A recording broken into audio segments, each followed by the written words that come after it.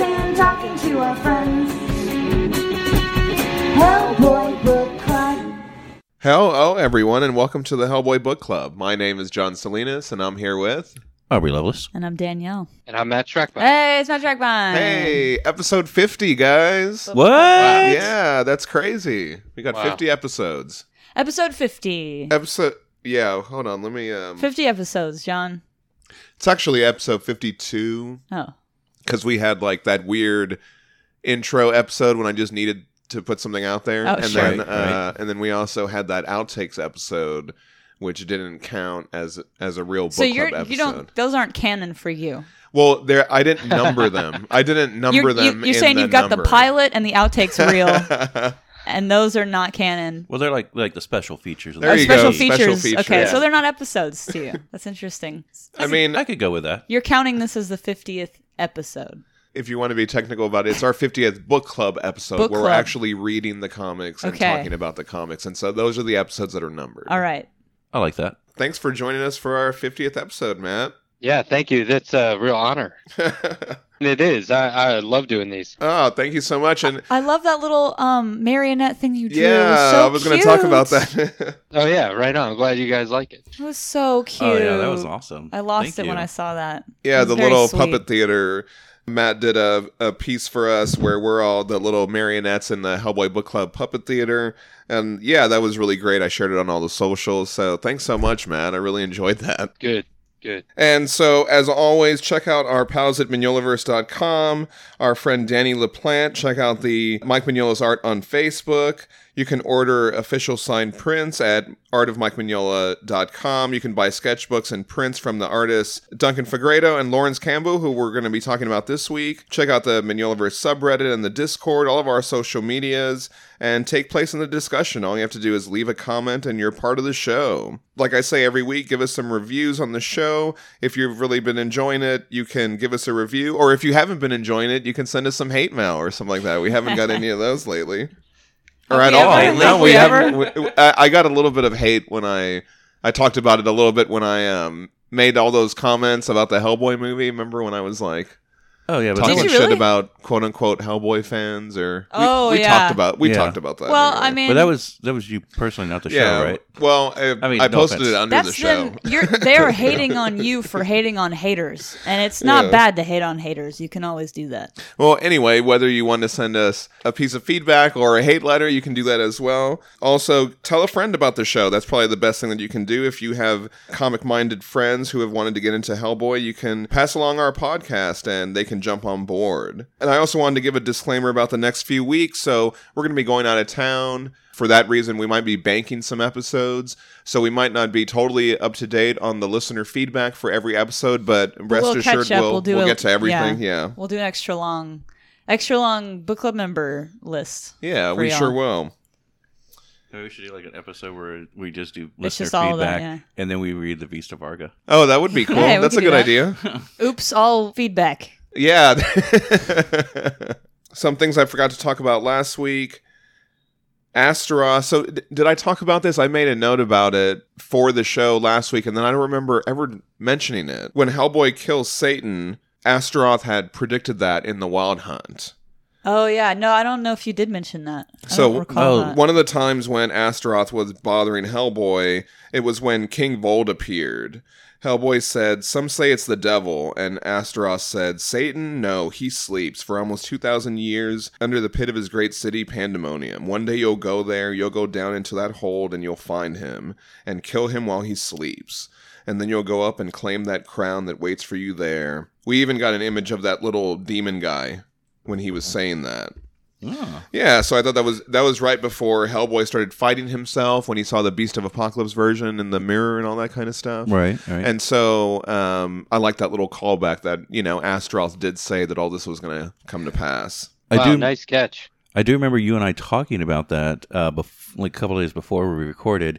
So maybe that's what happened. Yeah, I think maybe I mentioned it to you, and then I forgot Yeah. to mention it on the show. Because I actually was going to mention it to you as well, because I couldn't remember what story it was from, but yeah, I remember somebody saying that that's what he was going to happen to say. Right. This displays my extreme ignorance of the writing process, but I wonder if writers will do that. Like they'll just throw something out there, and then later down the line they're like, oh god, I have to write about this. Wait, let me look back at this and see what I said. Oh yeah. So I can fit that in there somehow and make it, and build a whole story off of it. Or if they're like, nah, I have this whole thing planned out 10 years in advance and I'm gonna, you know what I mean? Like, or if it's some people do one thing and some people do another. I think it's probably a little bit from column bit of A, both, a little bit from column B. Yeah. Sure. It's like how you hear some people say they know how it's going to end. They just don't know how it's going to get there. Sure. Right, Yeah. right. Right. They've got the bones of it and they fill it out later. Yeah. Another thing that I noticed when I was doing my post, when Leviathan comes up to get Astaroth and the two brothers, Great page. the staff, it flies away. Oh. It was like a snake. Yeah. Oh, right. And yeah. it like gets out of there, like right before. So Leviathan didn't get the That's staff. great. And also, when we were talking about all the jellyfish stuff in the abyss that had been referenced in Goodbye, Mr. Todd and the transformation of J.H. O'Donnell, we also saw them in Conquer Worm. That's what they were communicating with the abyss, and that's how they knew to send Omin up there to bring the Conqueror Worm back. And they showed the jellyfish things like in this spacey thing. So all the way back to Conquer Worm, they've had this idea. And now we're going to move on to some listener feedback. And so for this week's episode and next week's episode, I'm actually splitting up the listener feedback between the two episodes. So if you don't hear your feedback on this episode, then it's probably on the next one. Thank you guys again for bearing with us as we're out of town. Really appreciate it. Hey, you damn guys, reading Hellboy comics and talking to our friends. We got a Hey You Damn Guys from Drew Campbell. Hey, Drew Campbell. Hey, Drew Campbell. Book club member. He said, "Welcome to hell. So glad you could make it. Honestly, I don't think it's any exaggeration to say that Hellboy in Hell ranks as one of the best comics of all time. Like Matt said, it's 100% pure artistic vision. It's Mike Mignola doing comics in a way that literally no one else can. You guys mentioned the faces on the bellies of the statues. That's actually an old medieval tradition of depicting the devil or demons. Oh, cool. The devil was often depicted with an extra face or faces on his belly, crotch, ass, or sometimes with faces all over. I'm not sure of the origin of that, but I've read it may have something to do with representing base hungers or desires. I like Matt's theory about the guides representing the three rivers, and Lethe representing forgetfulness is a perfect explanation for why Hellboy doesn't remember going down to kill Satan. Okay. Also, according to Greek myth, the dead were required to drink from Lethe to forget their earthly life. Oh, wow. So to me, the water pump labeled Lethe indicates that the denizens of hell drink the water of Lethe to forget their lives, or at least certain parts of their lives, since we see later that they do remember who they were in life. Cool. Coincidentally, a couple hours before I listened to the last half of this episode, I read Hellboy and the BPRD, The Beast of Vargu. And I don't think this is a huge spoiler, but he said they say Pluto, Persephone, fire in the bottomless pit, which Astaroth used as a curse in Hellboy in Hell. So he said, I wonder if this invocation has something specifically to do with Astaroth. I like the idea of demons using their own personal invocations as expletives. The connection between Edward Gray's backstory and the events of Abyss of Time is really interesting when you take into the account that Hellboy in Hell number 4 came out the month after Abyss of Time 2. Just another example of the incredible skills of the writers and editors. Yeah, so I didn't realize that, but they really had to coordinate that. Well, that stuff about Lethe was really good. It just makes me think of how in the sketchbook section where he says they aren't really anybody, those three spirits. Right. Wouldn't it be awesome to have an interview, and I think you could do this, with Mignola just saying, okay, I'm going to challenge you on every single thing that I think you're forgetting or lying about for some weird reason. Right. Starting with those three spirits, right? I mean, it's too perfect not to be planned. It really is, and Yeah. I think also we're going to get to some comments later that I think we can talk more about that idea. Okay. Drew Campbell also said, Matt's interpretation of Screw on Head novels as being dime novels based on real character or urban legends reminds me of the relationship of the real Lobster character and the in-world Pulp Fiction about him, which was highly embellished and sort of created urban legends about the character. Now I want to see a Mexican luchador version of Screw on Head. Oh, shit. That would be awesome. And then I thought this was really interesting. So, Matt, when you and I were talking last week about Hellboy and how you were like, oh, I have this thought about Devil You Know. And then I was like, well, later text me about that. And then so you did. And then in Drew's letter, he was like, I also have a spoilery bit that you probably can't talk about on the show. And it was the exact same thing that you were thinking. So I thought that was really interesting. Good. Yeah. So cool. Yeah, we're having the same thoughts at the same time. So I thought that was awesome. He said, okay, this email's long enough. Catch you next time. Your friend, Drew Campbell. Book club member number 327. Put like a number at the end. Nice. Man, I really want to get to the end so I can know what you guys are talking about.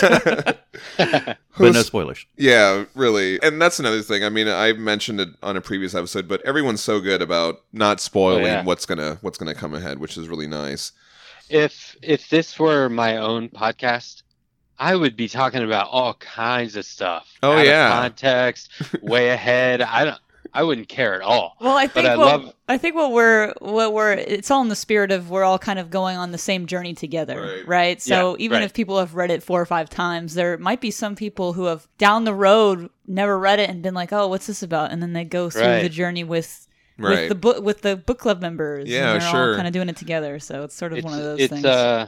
It's very noble, and I think that you're right. I love the way everyone kind of is on board. Yeah, it's been really nice. Spoilers. Yeah.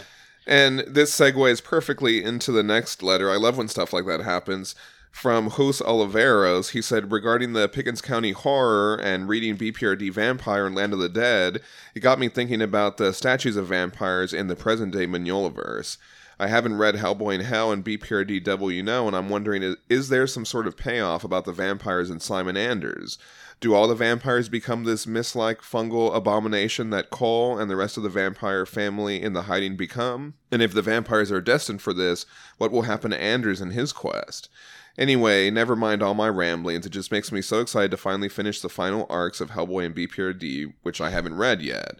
And so, obviously I can't answer any of that, but I just like that we're speculating on these things. You know what I mean? And that kind of goes along with just what you all were talking about of like, everyone's kind of along for it too, you know? Well, that actually does bring up an interesting speculation because I hadn't thought about that too much, but I would say that the vampires, the Cole family, and their whole Misty adventure, I would feel like it's probably just localized to them. Yeah, that's what I was thinking, because they buried those vampires where all that stuff was growing, and I think there was like a side effect, because at the end of that that story we saw that they were actually overtaken by all that fungus too. So, But it also makes me wonder if there are other vampire plots out there that have been infected by it in a different way. Oh, yeah. Like, that's interesting. That's kind of neat.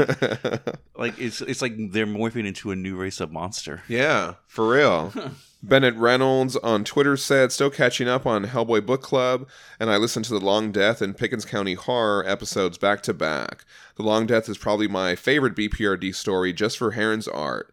Can't help but think this go-round that Johan is the perfect guy for this story. And he also said, just because I haven't seen anyone else saying it and it's driving me crazy, it cannot be a coincidence that the BPRD barbarian, Agent Howard, shares a name with the creator of Conan the Barbarian, Robert E. Howard. Oh, and did we talk about I that? didn't know that? I thought somebody mentioned that earlier. I mean, I know that. Right, yeah. I don't know if we said that. I think I've talked about it with you. Right.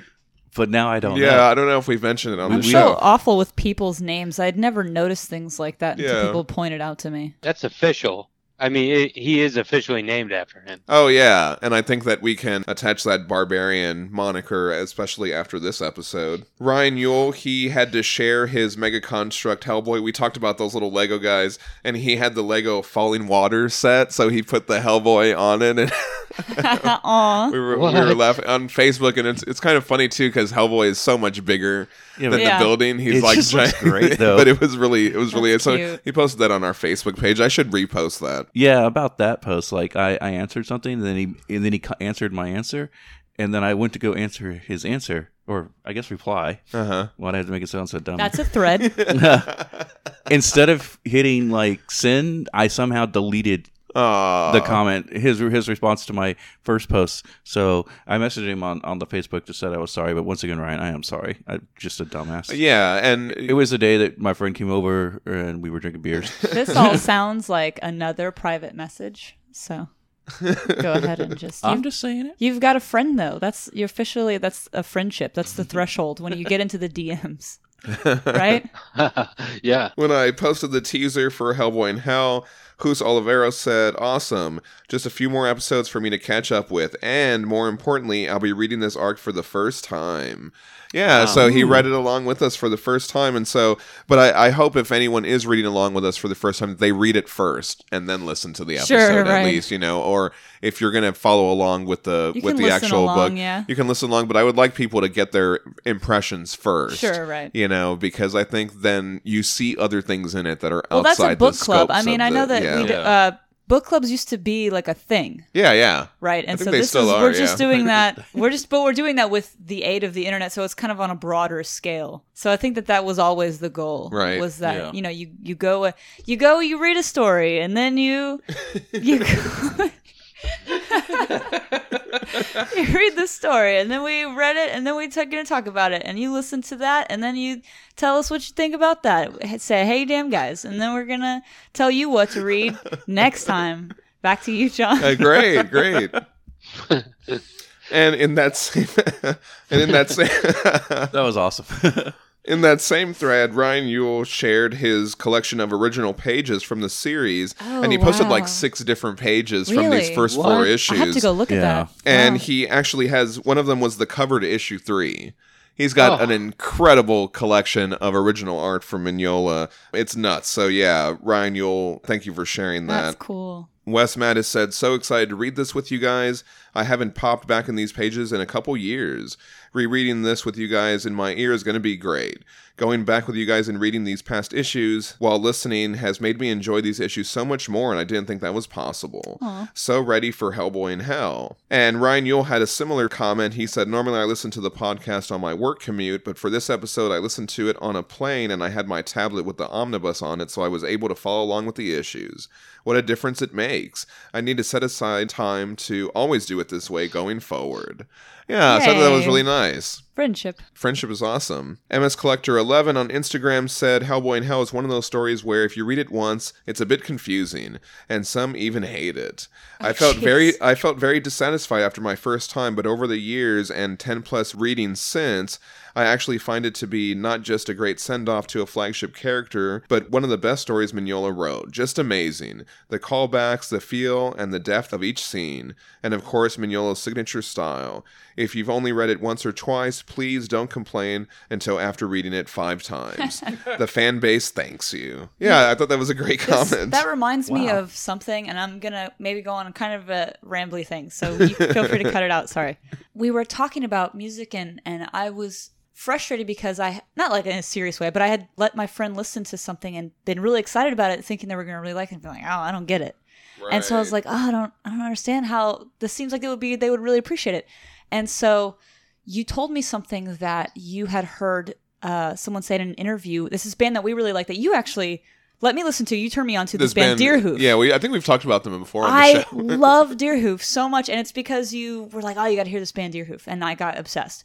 And you were like, "Oh, Greg, was it Greg Sonia?" Mm-hmm. He was saying some people's ears aren't big enough at that time, but you slowly their ears stretch out over time. The more they hear, the more they listen to. So maybe at first, you let your friend listen to this, and they're like, "Oh, that's weird. I don't like it," but it's in there. And it stretched their ears a little bit. And maybe their ears weren't big enough at the time to hear it. But later down the road, maybe 10 years later, they'll pick that band back up and be like, "Oh, this is brilliant. This is amazing. Why didn't I like it back then?" Their ears weren't big enough. Their Right. brain, they stretch out their point of view. They stretch out their worldview. They kind of, you got to stretch those muscles. And, maybe I think that's kind of what you were trying to say about Hellboy, maybe? Because that seems similar, like a similar... I think so, and I think it's kind of like that same idea that it definitely puts the traditional comic book reading experience in a different headspace, kind of, and you kind of have to adjust to it. Kind of like if you're watching, I always compare it to David Lynch in a weird way, Yeah. right? Like if you're watching something from David Lynch, you have to kind of accept that some things are kind of just out there and they might come back and sometimes they don't. Yeah. And, you kind of have to be patient and we talked about this last week too. It doesn't hit you over the head with anything. You have to figure it out for yourself. It does take. Well, and over time, you're able to relate to it more Yeah. because you've had more experiences and you've been able to process Oh, yeah. things a little Yeah, bit more. definitely. And your processing ability is stronger and you just have grown as a person. And so all these things come together, like art. Like they're talking about like abstract art, Picasso and whoever. And someone was like, it's just a bunch of blobs. My 3-year-old could do that. And I just remember thinking, yeah, what? Like, okay. But that's not, I can't blame that. I can't be like, oh, you're a fucking idiot. I can't say that because it's Right. like their eyes, their heart, their brain, it's not big enough yet. It's not stretched out enough. You have to be gentle with these people and be like, well, what do you think about this? And kind of find a segue, a bridge artist that maybe Right. they'd appreciate more and be like, talk about composition, talk about, well, have you heard about the Sure. have you heard about the idea behind composition, what that means? And you think about the time that he was alive and what he was doing with his art and where he lived and all this, the politics. And, you have to kind of stretch yourself a little bit. And so I remember there's all kinds of music that I was just like, that's weird. And now, 10, 15 years later, I'm like, I was such a freaking idiot. This music is incredible. So I agree that sometimes reading something for the first time, or maybe it's just crap. Who knows? But Sure. and everyone's entitled to their opinion, et cetera, et cetera. That's my little asterisk for this O'Donnell rant. But Well, yeah, let's so, maybe we should play more Neil Diamond at this point.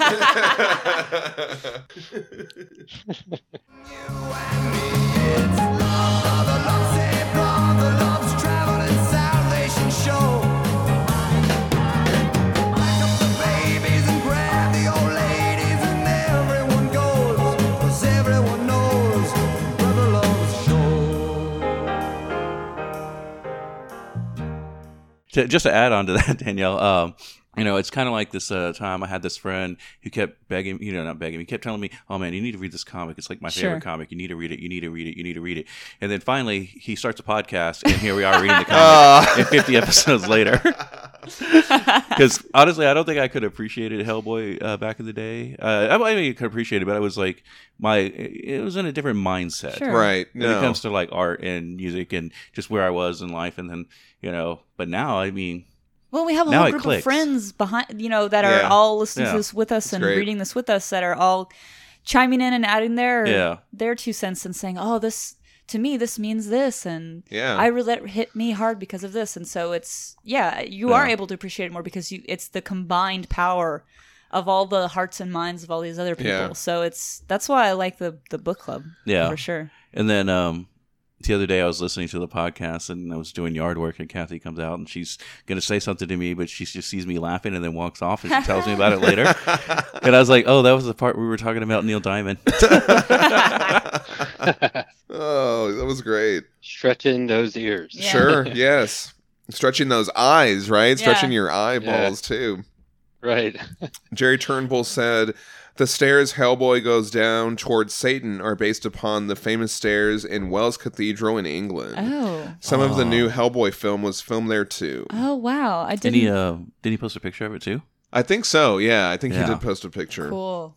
He also said the From Hell letter during the Jack the Ripper murders, which was sent along with part of a human kidney, was addressed to George Oh, Lusk. disgusting.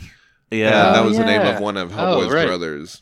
Huh. He also said, I wondered if the 3 people we see at the end of Hellboy in Hell are in fact the spirit guides from issue 2. They are there at the end to check Hellboy has gotten to where he should be, and satisfied, they fly off through the window in their soul forms.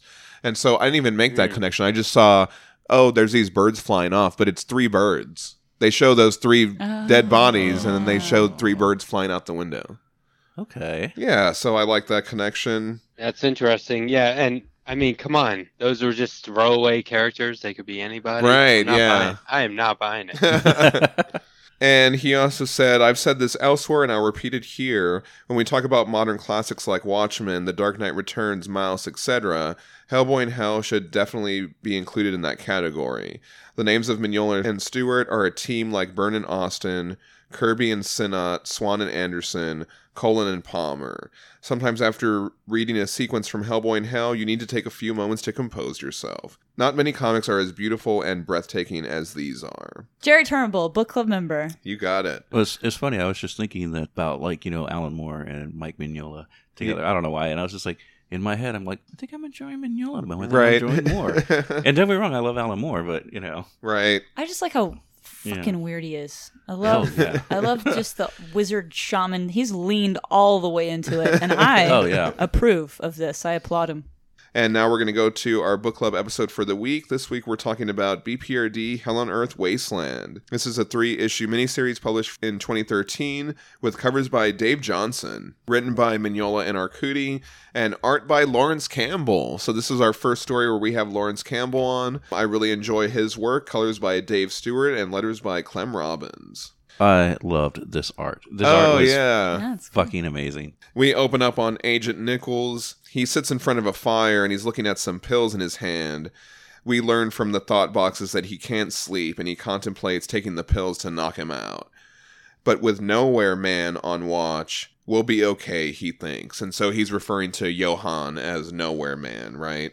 But it's clear that he trusts him here because then he does go to sleep. Yeah, so yeah. That's we open up on that. And so we already have this huge tone shift. We've got to talk about this, right, with the art style. But where are we with Johan personally, each of us? Because do you trust him? Like, what's going on with that guy? I kind of feel After the long death. After all the things. Right. He's I think repeatedly been proving himself as someone who's kind of iffy. Oh, right. And then there was Return of the Master. I think he's taken a major step back. I think I said this at one point during a podcast that it's one thing to deal with the meaning of life, but if you're still dealing with that after you die, Right. that's going to be like really messy. I don't Yeah. know where And he's at. His attempts to become more human have backfired, and I think he's dealing with the fact that at least everyone around him realizes he is nowhere near human, Yeah. He's kind of all over Yeah. the map. not for even me. philosophically. Well, I feel like since he, I guess, settled his issues with Daimyo, Right. if you can call it that, he seems to be all like a lot more focused on the job now. He seems to be like, well, shit, there's no more Daimyo, there's no Right. more. Liz is not around anymore. Abe's like hanging out in the fish tank because Right. he, got shot and everything. I guess I just feel like, what's his deal? So I mean, So- there's still like a part you want to kind of sort of be like, I feel like he's been focused on the mission Sure. lately. The last thing that he tried to tell Kate was that he wouldn't fail her again. And she was like, no, don't make any more promises. Right. And that's kind of how that interaction Yeah, ended. that's part of it because I know that we all implicitly trust Kate with our lives. I think that we would all Right. probably die for her at this point. And she's like, actually, no, you suck. So that's how I end up feeling Right. towards that character. But then she's still giving him missions. Sure. Well, what So fucking what is- choice does so- she have? so what The does that world say is to- ending. yeah. Who else does she have? Yeah, we'll talk a little bit about that Sure. more later. Johan may also be feeling regret because he thinks he got off easy. Right. Yeah, he did mention Remember that. after Gioracco and everyone got blown up? Yeah. Right. Oh, but I also wanted to talk a little bit about this style. So in the foreword, Scott Alley describes it as more grounded and realistic. His haunted and beautiful style lent itself well to the horror elements of the story. And I think that we get a really good illustration of that concept here in this story. So this is Lawrence Campbell's introduction to the Hellboy universe. Yeah. Right? And this guy comes out swinging. Oh, yeah. All the glorious, fun violence that we like with James Herron is, for the moment, behind us. Yeah. And now we have stuff that you don't want to see. I love how you were able to verbalize that. Yeah. Well, like his sense of realism is frightening Yeah. when it needs to be, and the rest of the time it's dark. Yes. Go ahead. It's the essence of gritty, if you ask me. I really love your comments on that, and I think it just kind of lends itself well to these more kind of person-focused, man-on-the-ground stories. BPRD in the streets. Yeah. And this is Wasteland is where this is where Hell on Earth really began. I know this isn't the first arc under that title, but they really start to crank it up now. Oh, yeah. And you see the world for what it is, right up close and personal. Yeah. Also want to point out, like, the coloring of the master for Dave Stewart as always, but I was like noticing it as I was reading it, like, there's all the texture and like the different brushes and stuff that he uses, Yeah. but like when you go back and look at Hellboy in Hell with Mike Mignola style, it's all solid colors and things like that, and it's not as textured, and so it makes me wonder, does Dave Stewart approach it and be like, okay, this is how I'm going to color it, or does he talk to Lawrence Campbell and be like, hey, how would you like me to color this? Yeah. He does. I have heard interviews with Dave Stewart where he says he calls the artist and they talk it over. Wow. Oh, cool.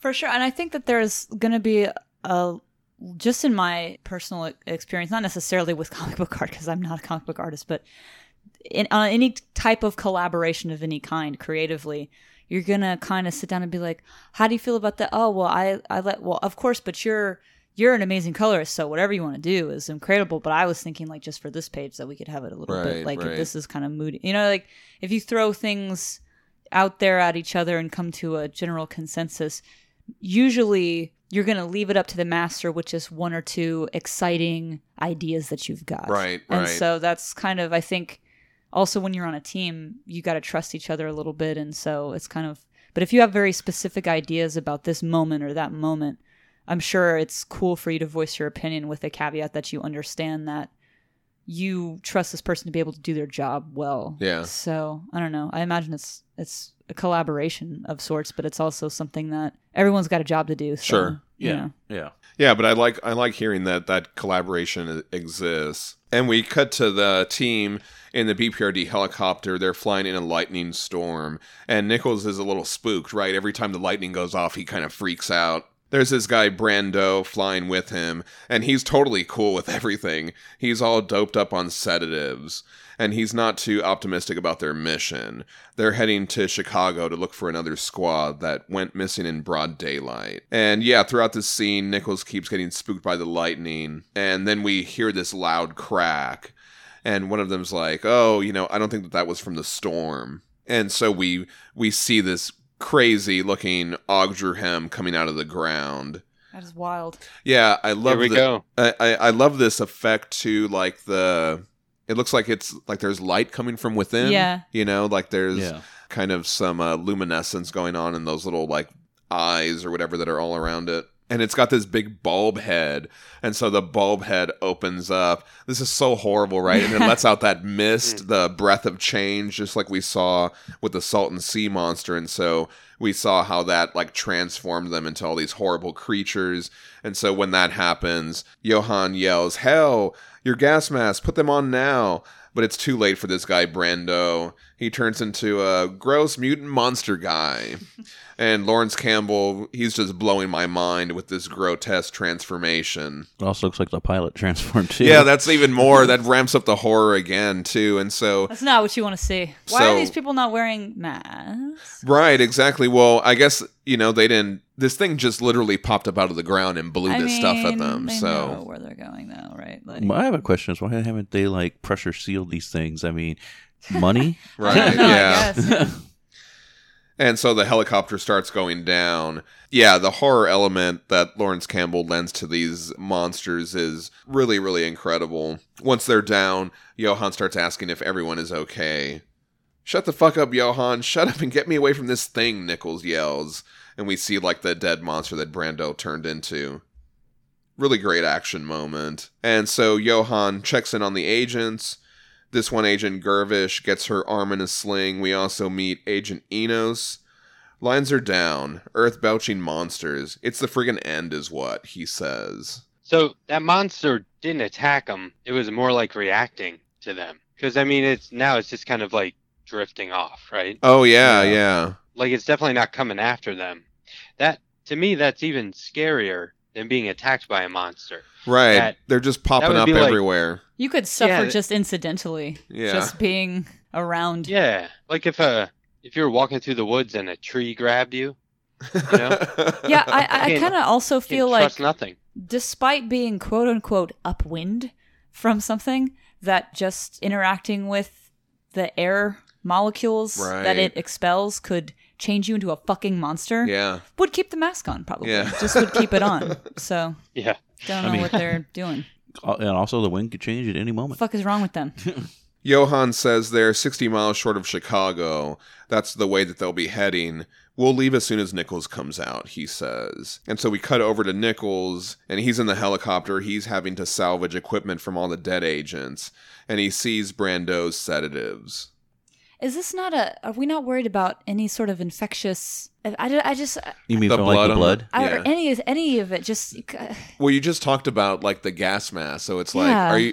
so you could get a gas mask and that'll Right. protect you from becoming a monster, but it's kind of got some blood on it. So I'm also thinking about Might it in just go, terms of like I guess because we all just watched Chernobyl, right? And like the radiation oh yeah. interacting with any kind of object is gonna. I don't know. I'm thinking of it now in terms of that. Of like, has it been?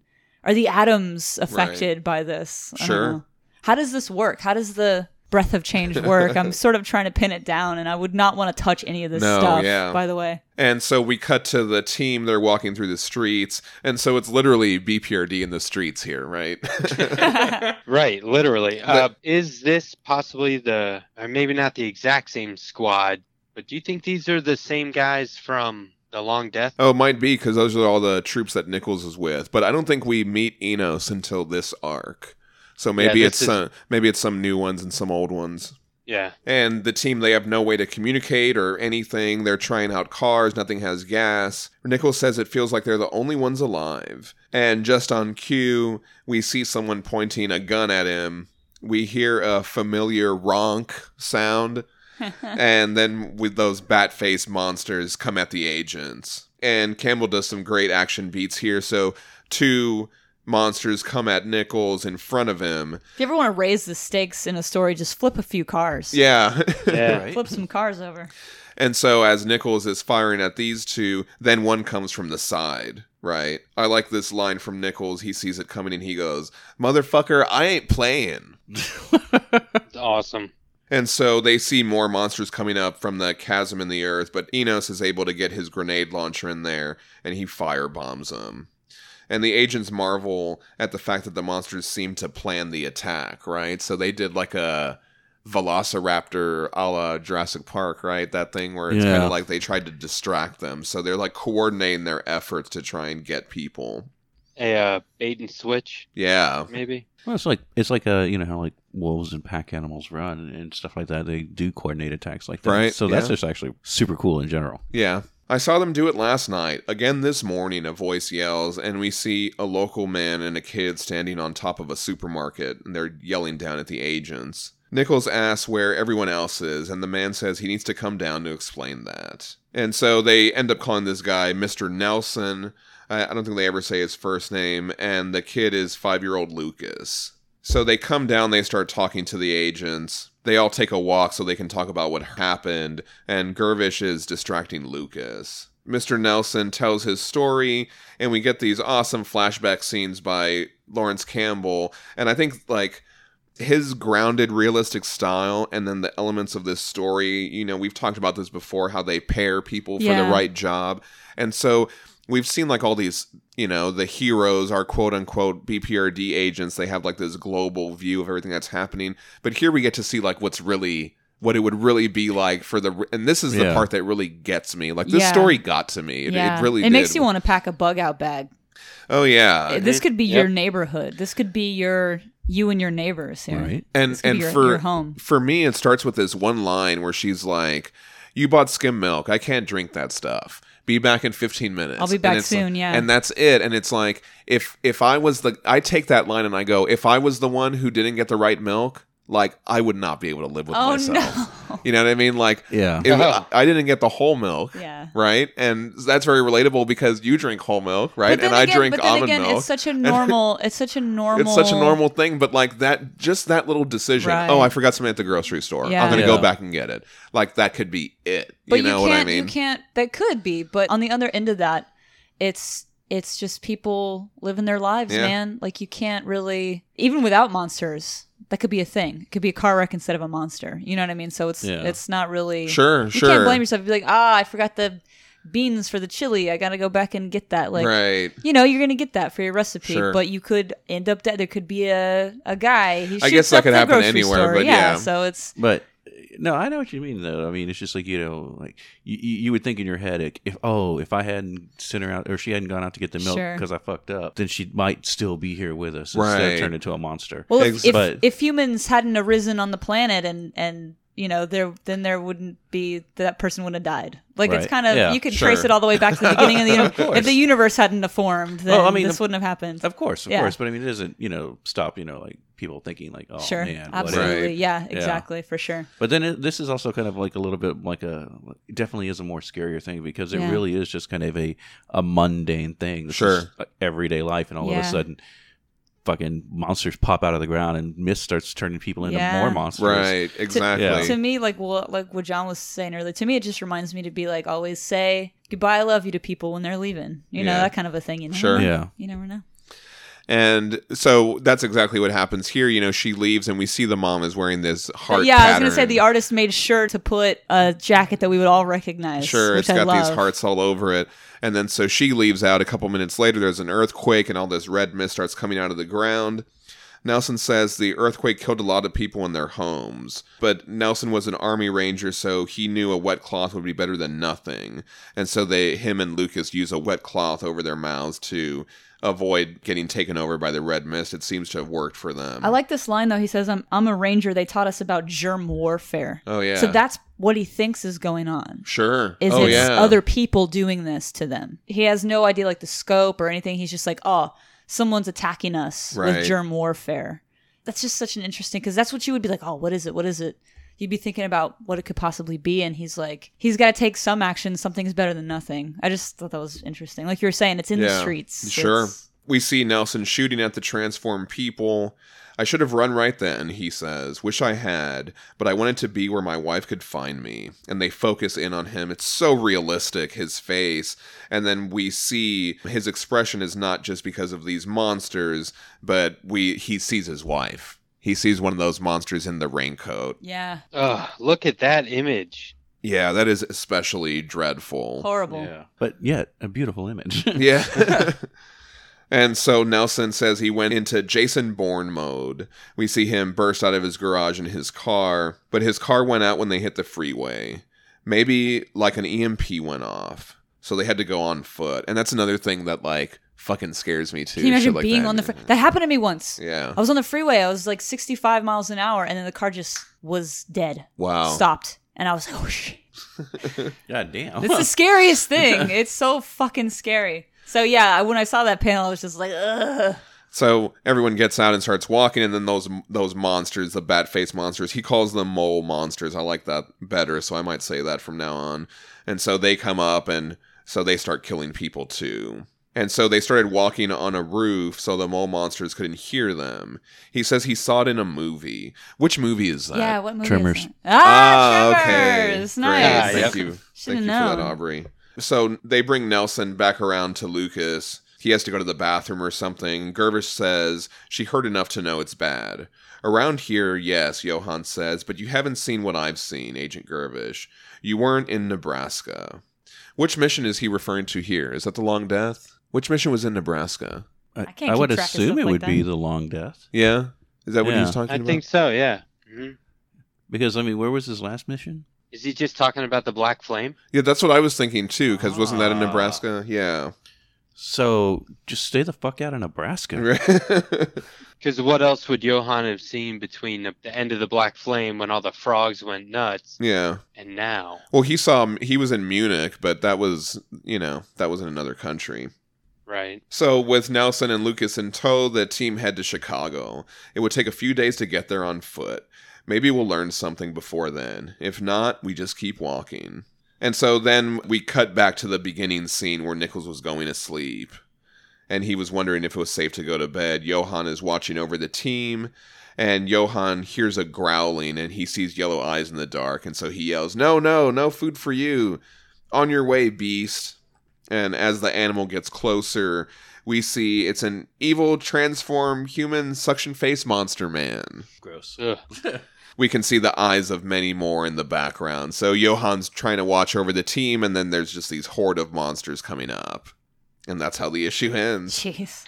Johan's journaling. What do you think about that? Oh, Like you're keeping right. Yeah. Keeping a journal. Yeah, the little thought boxes are what he's writing. I didn't even make that connection. Thank you for that, Matt. That's really interesting. Yeah, there's something kind of cool about that. Yeah, well, he talked about the suit made him feel more human. I have knuckles now, that whole thing, so... Yeah, I wonder if he did a lot of writing in the old suit. Hmm. So that's just something they're letting you figure out. Right. That's like we were saying, but it's a little bit different. It's a note I want to make at the end of this particular series. Okay. But I think it's worth noting here. And then I also wanted to point out Johan yells at the monster before it comes out of the dark. Right. And that translates to shoo. Oh, okay. Like he's just trying to shoo it away. Yeah. It just sounds just like an old dude. Shoot. We get another great cover by Dave Johnson for chapter 2. We open on Yosef talking with Kate. And so now we get to see Lawrence Campbell's takes on these characters, which I always enjoy. Yosef's been trying to get a hold of her for 30 hours since shit hit the fan at the end of the Return of the Master. Moscow has been spared some. The base in Colorado is fine, but San Francisco's a nightmare. And they can't reach their field teams like Jiroko in Scotland. And Yosef reveals that he has them. Her and 10 others. 10, Kate says. I sent out more than 24. 10 is better than 9, Yosef says. It's a philosophy that will serve us well going forward. So I like that little comment, right? Well, always looking on the bright side. Yeah. They catch each other up on the missions in Return of the Master and try to figure out how the BPRD can get their troops back from Russia. And Yosef, I like this moment, he gets a little starstruck meeting Panya. He's like, oh, this is terrible circumstances, but I think you're awesome. Yeah. Yosef mentions Johan told him a lot about her. And Kate remembers Johan on his mission. She's like, Johan, I'm sorry, Dr. Corrigan, did you say something? And we cut back over to Johan. He's in this pickle, right? All these monsters are around him. So he starts yelling again for the team to put their gas masks on. And Nichols hesitates, probably from the sedatives, right? So he took them, right? And I mean, he knows that those sedatives did not do his friend any favor. Sure, yeah, he saw it happen. Took him anyway. Pauline Raskin would be upset with his off-training methods here. Sure, yeah, that's right. Yeah. It looks like the BPRD only had one extra gas mask, so Nelson puts it on Lucas. And he tells him not to worry, he's still got his bandana. The agents shoot at the monsters, and Lucas calls for his dad. And, well, horrible reveal, right? So we see that Lucas's dad got turned into one of the... He's still holding the rag, too. He was like, don't worry, I got my bandana. He still got it as a monster. He's still holding on to it. So that's how quickly that shit happens. Gervish quickly scoops up the kid, and the monsters retreat as they keep shooting. Johan calls for them to cease fire. They don't have unlimited ammunition, and they can't see all the monsters in the mist. Johan directs the agents, and Nichols thanks Gervish for snapping him out of his stupor to get his mask on. And Gervish says she needs a favor. Yeah? Oh, Nichols says. They killed the father after he turned into a monster, and so he's got to get it out of there. I just wanted to point out the panel on this where he's saying we don't have ammunition. I just like the panel, the way it's all laid out with like all of them standing there with guns and the fire behind them. It looks great. Right? That's a fucking like action movie shot right there. All this is so we keep talking about how it's cinematic, but the realism that Campbell adds to this, I think it really kind of ramps up that realism a notch. Yeah, and there are a few times where he depicts the entire team like lined up or posed like that. There's more than one of those going forward. Every one is just iconic. Yes. Yeah. But Lucas knows what's going on. Gervish says she won't let anyone hurt him. She's not going anywhere. I want my daddy, Lucas says. And so we get this really kind of emotional beat, and then we get this creepy kind of aftertaste to it. You know what I mean? We see Lucas and Gervish hugging, and then as we pan out, we see the mom monster is still there in the background. The momster. There you go. What'd you guys think of this page here? Very sad and just heart-wrenching. Yeah. Because like he's like, I want my dad, and she's like, oh, I know, baby. I know you do. But hey, your mom's still walking around? Yeah. She's a horrible monster, though. They really let Campbell take his time with this emotional moment. So he draws everything a lot more realistic than Mike Mignola, but he's using shadow the same way. Oh, yeah. Form. Mm-hmm. And like on that first shot of them hugging, you know exactly what that is. Right. But it's, 90% solid black? Sure. Yeah, you're absolutely right. We still see it. Yeah. He does that a lot. It's pretty good. The But next. yeah, the way the fire looks in the background and just, once again, here's an artist in black and white implying a lot of light and shadow for emotional effect, and Dave Stewart just jumps right on it. Yeah, we talked about that a lot with James Herron. Yeah. Very cool. The next morning, they continue walking on their way to Chicago. I like these team moments, where they're all just kind of hanging out for a little bit. We get some banter between the agents. They give all these details of what it's like to live in hell on Earth. We learn the mutated human horde are following the BPRD gang to Chicago. So I think that's super creepy, too. It's like they're back a couple ways, but they're keeping pace with them. Gervish tells Lucas not to look back. She'll take care of him. And of course, this guy Enos has to come up and make a comment, right, about it. He calls her a tiger mama or something like that. What in the fuck? But Johan tells him to be quiet. He hears a rumbling. And so I really like this scene, right? So they hear this rumbling, they get all scared, and then it's just all these horses. And then as the horses are running, they're like, what are they running from? So like that, I just love whenever something like that happens. The animals are reacting to some danger in the area, and it like ramps up that spookiness. I wasn't expecting horses, to be honest with you, when I turned the page. Yeah. And I was just like, holy shit. And then they're like, oh yeah, what are they fucking running from? And it's a beautiful reveal, too, when you're reading it in the physical version, because it's a, nice double page. And so we see the horses hauling ass, and then we see mole monsters, and they start fucking up all the horses and the agents alike. Enos calls for everyone to fall back so he can use his rocket launcher. Just so cool and realistic looking, Enos is able to blow up all the monsters, and afterwards he kind of loses it, right? He curses out Has a little Johan. freak out, yeah. Yeah, he says, he curses out Johan for saying it's not that bad, and when Johan tells him to calm down, Enos says, you're gonna calm me down into a grave with this goddamn death march to Chicago. I want to be like, okay, leave. Get out of here then. Right. Goodbye. Get the fuck Yeah. out of here. You're welcome to go anywhere you want. Goodbye. And Johan's like, look, we have no choice. There are no phones, no radio, no cars. We have to walk. And Nichols gets this awesome idea. He's like, actually, I don't know about that, as he pulls up one of the horses. Right. And so, great scene. We cut to them learning how to ride the horses. I love this because I feel like in a random other comic, we would just cut to them on the horses. Like everybody would know how to instantly ride a horse. But they take the time to go, no, Johan has never been on a horse, nonetheless in this suit that he's wearing. Also, so he's going to have to learn some things about horses. And they really take the time to show Nichols explaining the whole horse's point of view. And I just really love this scene. And I love seeing Johan on the horse. And also, I mean, you have to Right. probably supply up when you've got horses. They need to be fed and watered. And do any of them require any sort of medical attention? Right. It's kind of one of those things that, you got to get extra shit. There's all kinds of saddles and what do they call it? Tack and whatever. Yeah. With saddlebags? But it's like, they're going to need some stuff. You got to Yeah. get the stuff to cut their hooves, and who knows how long you're going to need those horses. Yeah, so I just really like that they do this scene. Well, I was going to say that was a great jump between scenes at the end of the previous page and the beginning of the next one, You're where right. they're at a country club.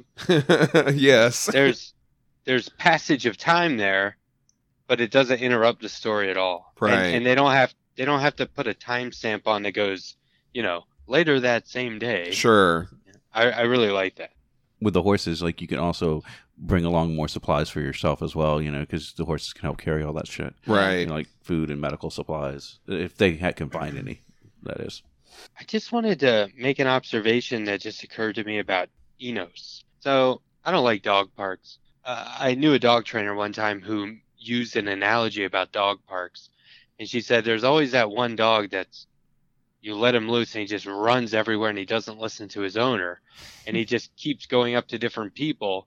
And that dog is essentially saying, are you in charge? Are you in charge? Oh, wow. Are you the leader? Who's the leader? Because I don't know who the leader is. Because my owner My guy's is not. He's like not no the kind leader of of leader, me. right. Yeah. Yeah.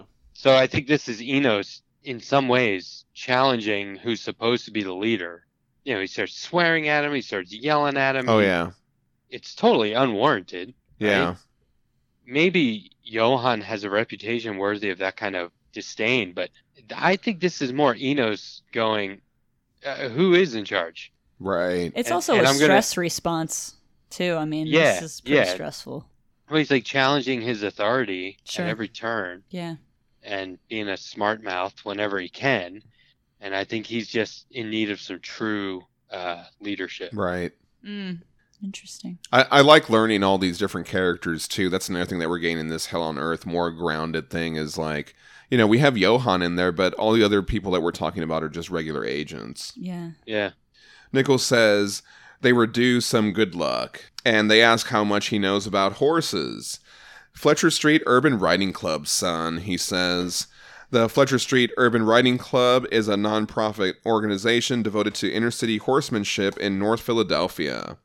Part of a century-long tradition of black urban cowboys and horsemanship in Philadelphia, local horsemen maintain and care for horses and teach neighborhood youth to do so. They encourage academic excellence and provide positive ways for local youth to spend their leisure time outdoors.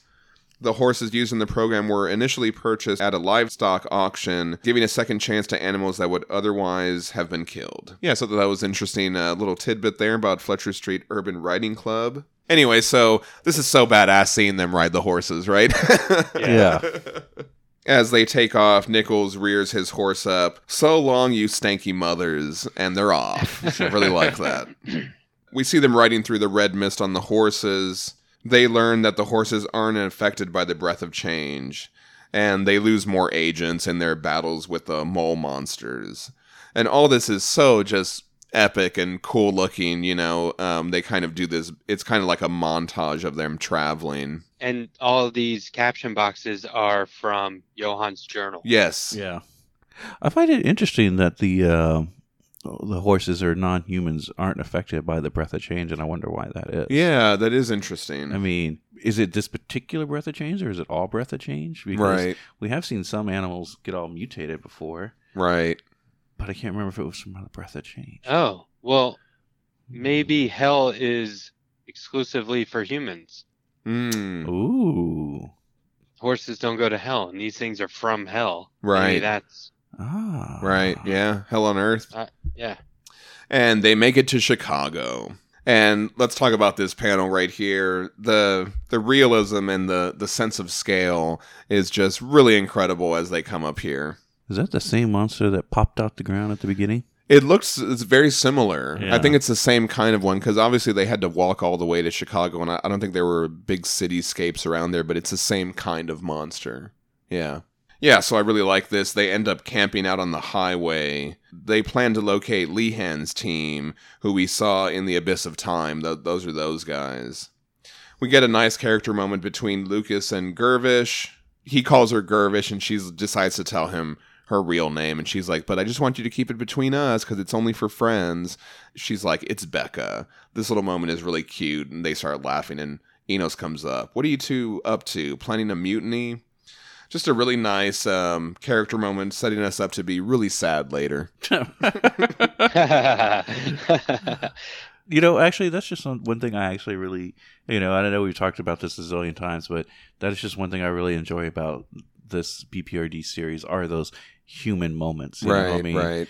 And I mean, it is a horror comic dealing with some fucked up monsters, and people are turning into monsters, people get eaten by monsters, but it still keeps that human element to it. Yeah. And I love it. Johan says he can stand watch as they sleep, but they all have to sleep with their gas masks on. No, I hate this thing, Lucas says. It smells and it makes my face wet.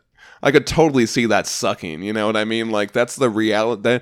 I just, even those little details where if you're wearing a gas mask all day, this is what it does, and this is the irritating part of having with that. This one time I went and played paintball, and we had to wear those paintball masks, and it had just rained. Like it had been raining all week, and it was still in the summer, so you know how humid it gets. Right. And as soon as you put the mask on, it's like it fogs right the fuck up. Right. And you're like, I can't see anything. Put your mask back on.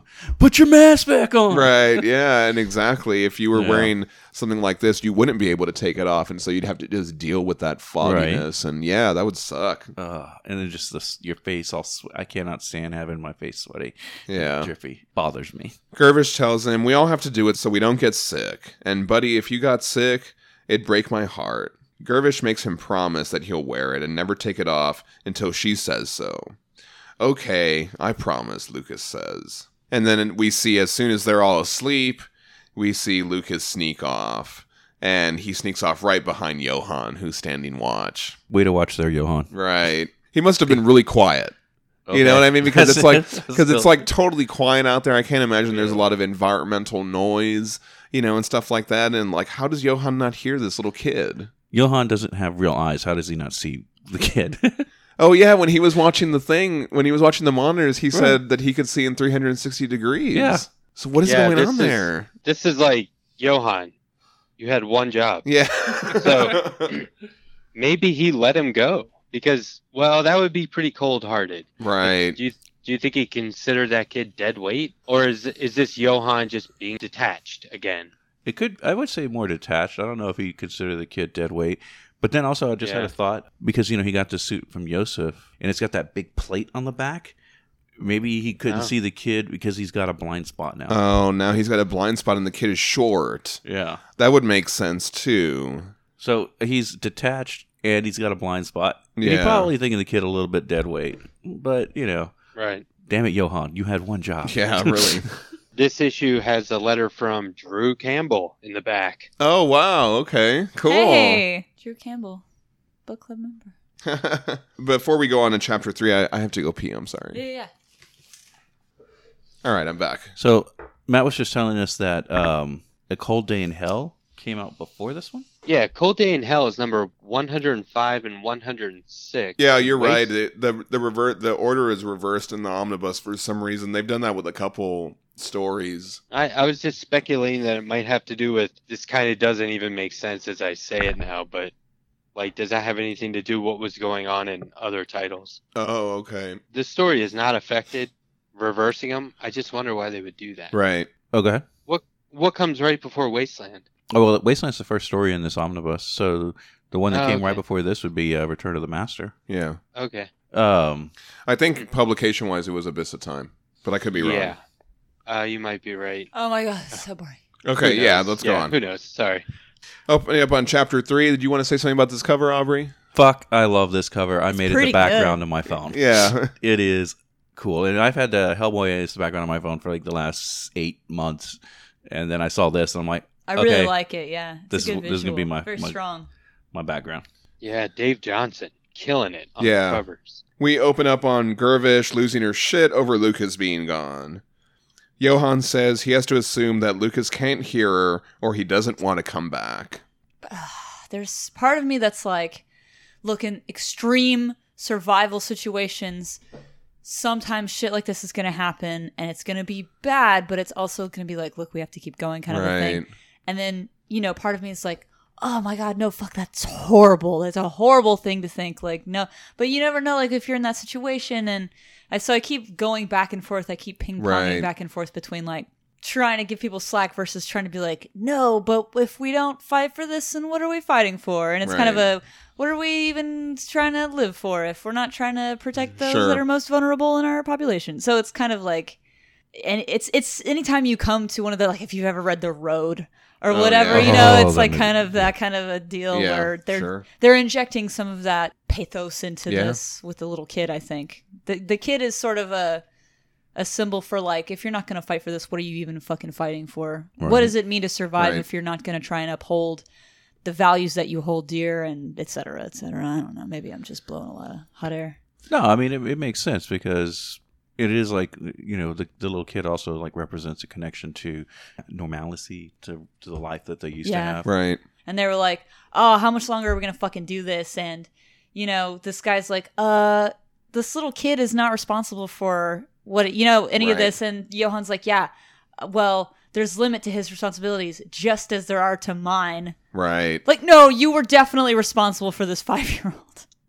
I mean, feel bad about it. As if that's not fucked up enough, then I really like this next page. We see Gervish just walking up. She stopped yelling, and Nichols tries to tell her, Gervish, and she's just like, let's just go. Yeah. She just walks past them without even looking, and then we see them, like, they're not going anywhere fun. No. Like, they're leaving this horrible situation to go to this even more fucked up Even situation. if they had the kid with them, they're taking him into this like no-win situation that is so horrible. Would you be able to protect him? And also, just on a side note, this panel is incredible. Yes. I love this panel. I love the aesthetic of it. I love the way it looks. It immediately fills me with this extreme, very real dread. Like I've had a nightmare about this exact same thing. Like I've seen this image in my deepest dreams. You know, it's such a fucking iconic and gorgeous and horrifying all at the same time. It's something that I know I've felt this kind of terror in my nightmares, and it's just something that is so well executed. It's fucking brilliant. Yeah. I love it. The highway being on fire is like, ugh. Oh, shit. That's like the part that I'm just like, ugh. Well, this big ominous floaty guy over the city. Oh, yeah. It's so fucking perfectly executed. And it looks like now it's like latched on to the... Is it like drilling down? Yeah, I was wondering that too. Looks like it has a stem now. Right. Yeah. And with the horses, it's... Anyway, it's great. And of course, gotta give a shout out to Dave Stewart. Oh, yeah. This is Many beautiful. shouts outs. Many shouts out. It's a painting, you know. This could be... You could hang this. Yeah. We switch over to some street kids. They find some cat food to eat. And one of them says, he feels kind of bad for some folks.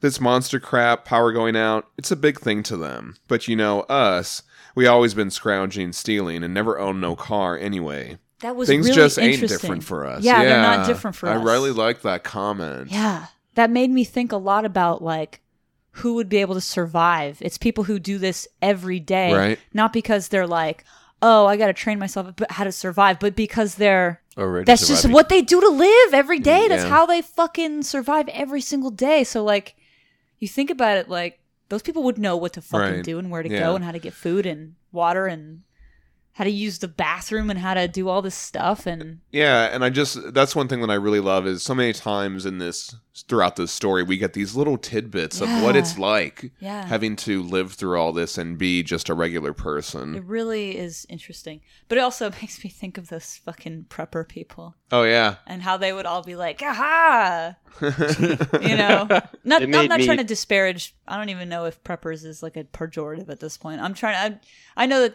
Well, there was a show like Doomsday Preppers. Oh, right. Well, there's people who have very severe anxieties and they do things to alleviate that. And hey, how can you blame someone for wanting Sure. to be prepared Okay. for the worst? And I'm not trying to be a dick about it. I just, Yeah. you know, Yeah. anyway. It reminded me of something a lot less serious when that kid's talking about things just ain't that different for us, really. I don't know why. It took me back to this old Dean Martin line. You know, Dean Martin Uh-huh. from Mm-hmm. Martin and Lewis, the Rat Pack, and all that. And he has this line in his show where he goes, "I feel sorry for people who don't drink, because when they wake up in the morning, that's as good as they're going to feel all day." Oh, jeez. It just kind of, I don't know why it reminds me of that, but it's like some people are living a life that's just, you're going through the motions, and other people are dealing with life. Yeah. Right. Yeah. Yeah. On the flip side of that, for some people, alcohol is the worst they're ever going to fucking feel. So Right. Yeah. you've Right, got yeah. that too. Right. No, but also this lovingly rendered cigarette. I just want to point that Oh, out. yeah. That's really nice. And this character beat is suddenly interrupted by these humanoid monsters bursting out of the shop window.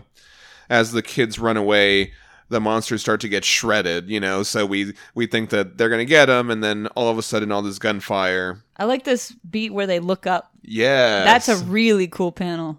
So this whole page, the pacing has been really good on these layouts. I really like how Oh, yeah, all well, this is, yeah. The way the horses are all lined up there, and Zinco, A Better World. Is, Yes, the billboard in the background. Oh, so Yeah. good. We saw that Very they thematic. had that poster in Return of the Master when they were in their little meeting. We saw that. Right. This is a great cold open. I really like this opening. We saw the street kids lead Lee Hen's team to the building in Chicago, and now these street kids also know what building it is. They say they don't know of Scotty, but they know the same place that they're talking about. Well, and so we know this building. Oh, yeah. Oh yeah. Because And we just saw it in Hellboy in Hell. Oh yeah, we just saw it last week also. Hmm. And the street kids, they say they've seen outsiders there wearing Nazi patches. Nazi patches. That's nice, Nichols says. Everybody all together now. Fuck those Nazis. Nazis. Fuck Fuck Nazis. Oh, hold on. Was the kid referring to actual Nazi patches, or were we referring to the BPRD patches and calling them Nazi patches? I'm sure they probably meant Nazi patches. Oh, is that what he's... I don't know, because that's kind of what I took it, because that's why he's like, says Nazi patches. That's nice. Oh, because they're calling the BPRD patches Nazi patches. That's how I kind of, Oh. that's how I took it. And Oh, that's interesting. that's Yeah. why Nazis is in quotes. Right. Yes. That's why.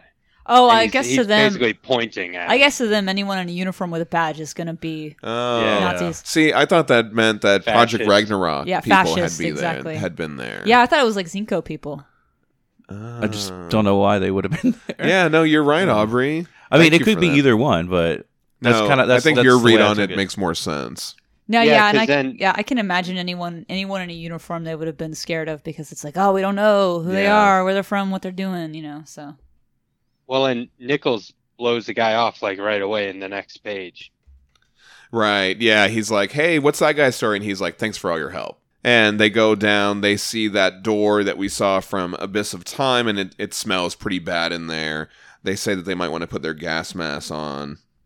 And they go in and they come across the aftermath of the scene that we saw at the end of Abyss of Time, the old dead Heliopic Brotherhood guy. fucking blew my mind when I turned the page. Yeah. I was like, oh, He wasn't a ghost. I love this. He was a real. Yeah. He was a real guy. Yeah, you're right. Yeah, so this is crazy. When they go he in was, there. When he was like, oh, I know this guy. It's Howard's. I was like, oh, shit. Yes. And but Enos is complaining again. He says they came all this way and they're dead. But Johann says they needed to know. And they can't rouse Howard's. Johann calls for the first aid pack on his horse, and Gervish says she'll go get it to get away from the stench. So this is the room where Edward Grey was dragged to hell. Yes, that's true. And this is the room where, like, who knows what they were doing in there before that, right? Sure. But this is the room where Howard's has been in a coma for how long? It's been a while. Yeah. It's a mystical coma, I mean, so it's magic. Well, no, but Those it's still bod- been a while ago. Yeah. Well, yeah, but so to me, he's alive, Right. just in prehistoric times, right? Yes. Right. He's been Galdenar this whole time.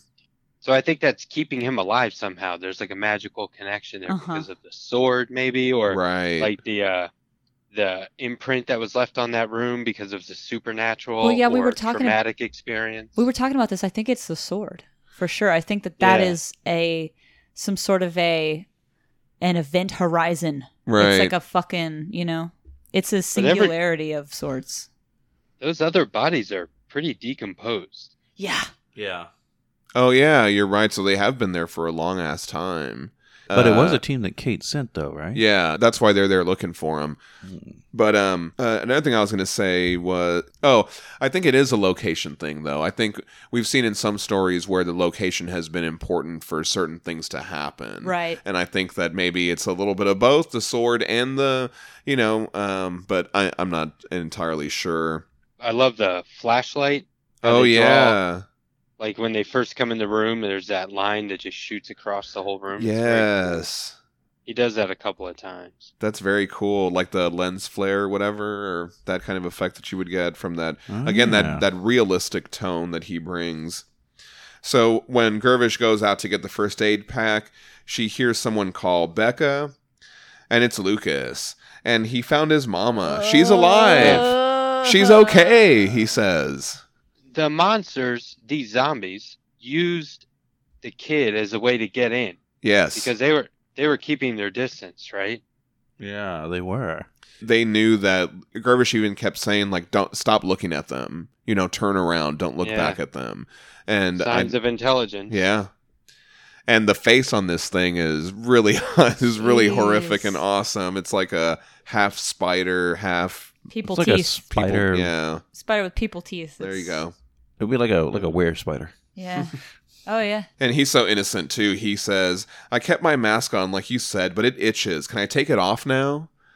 And I like how Gervish, she doesn't, like, I feel like this is, again, where the stereotypical horror movie, she would be like, ah, or something like that, right? But here she stays calm. She's like, can you come here for a second? It's a very Jurassic Park moment. It's a very like, okay, we're all going to be very calm. Yes, and I like that. It shows that she has some training. Well, it also shows that her priority is this kid's safety. And she's like, this is a very delicate situation. And what we're going to do is we're all going to be calm. And so she knows at any moment she could lose this kid. Right. And it's very precarious, which it builds so much tension. Plus, she's also a trained, like, soldier. So she wouldn't just freak out. Right. She has to, she would know to keep her head cool. Yes. It's not like that other guy that keeps bitching the whole way.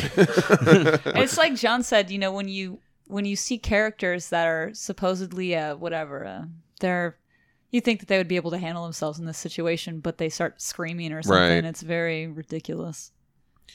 Inside, the team tries to put Howard on a stretcher, and they hear all the commotion from outside. They hear gunfire and roaring, and Lucas is screaming, "No, no, no, Mama!" Agent Howard's not wearing a mask. Oh, right, yeah. And they talk about that later, but yeah, he's been in there the whole time. But they don't even think to... I mean, I guess they don't have any, but...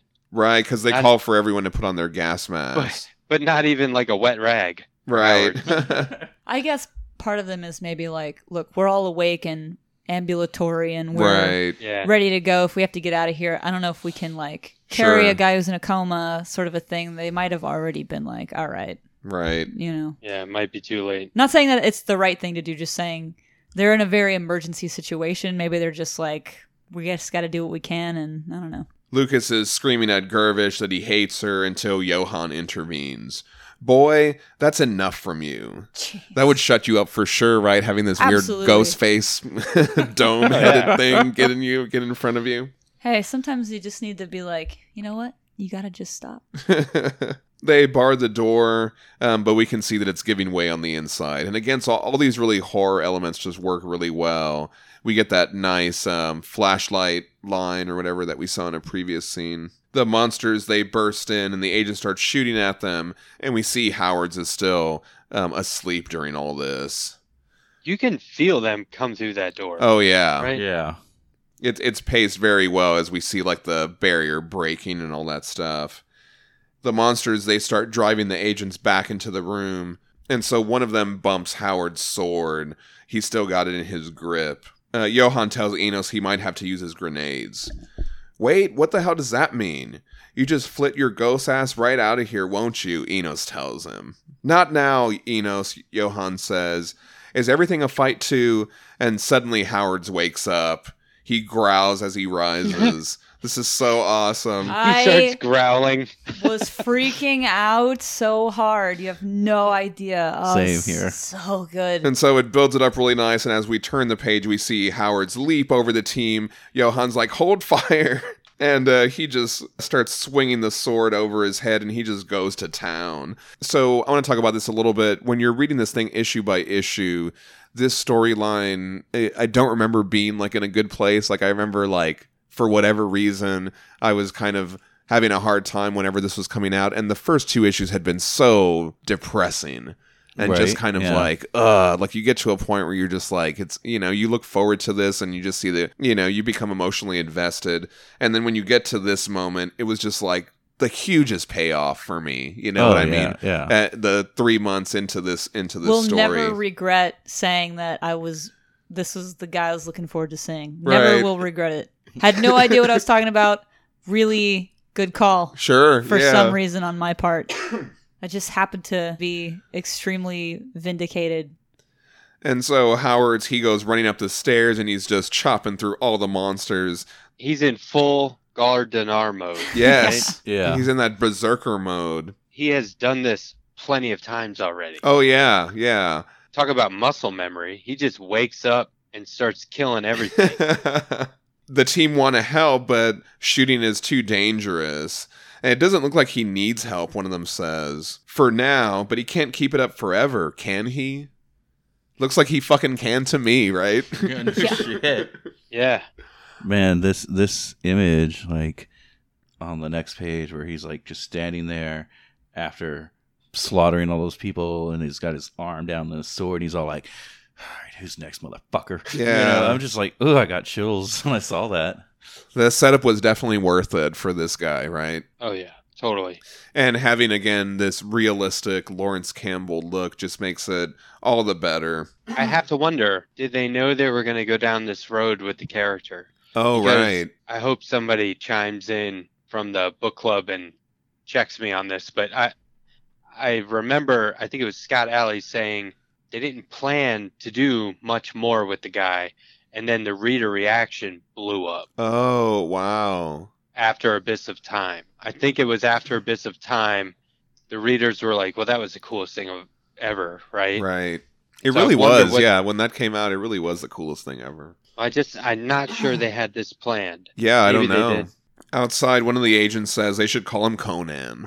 And so again, we get that Robert E. Howard callback. He said he was having some kind of nightmare. And they also notice that the red mist didn't affect him. We also see Nichols rounding up the horses. Gervish was smart enough to cut them loose when the monsters came out. And I like this too. They're getting ready to ride the horses. They're like, Nichols is like, I can think of worse partners to spend the end of days with. But they don't need to do that. Here comes a helicopter. Better late than never, one of them says. Gervish talks to Johann about Lucas. It's a state home for him, isn't it? She asks. Adoption is always a possibility, I suppose, Johann says. But after what he saw you do...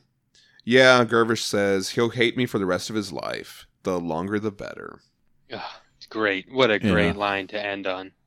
Yeah, and I really, again, I kind of mentioned this earlier, but I really like this focus, too, on the agents. It was around this time in the series where I was, like, realizing that kind of pivot. Not really a pivot, but they're not just going to add in more superpowered people for the purpose of it. They're going to be right. these are the other characters, and this is who Johann's going to be with, and we're going to spend time with these people. We're going to learn their names, and they're going to have actual arcs, within the story, which I think is really awesome for this kind of book. They don't rely on for it all to be about Johann, or whatever.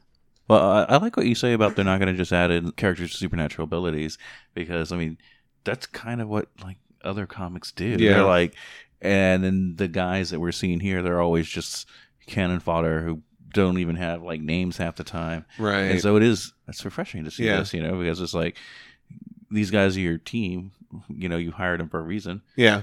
Let's show that. Exactly. That's also what we've been seeing with Jiralko, who we're going to get to in this next story. Sorry. All right, to be continued next week. Hey. Whoa.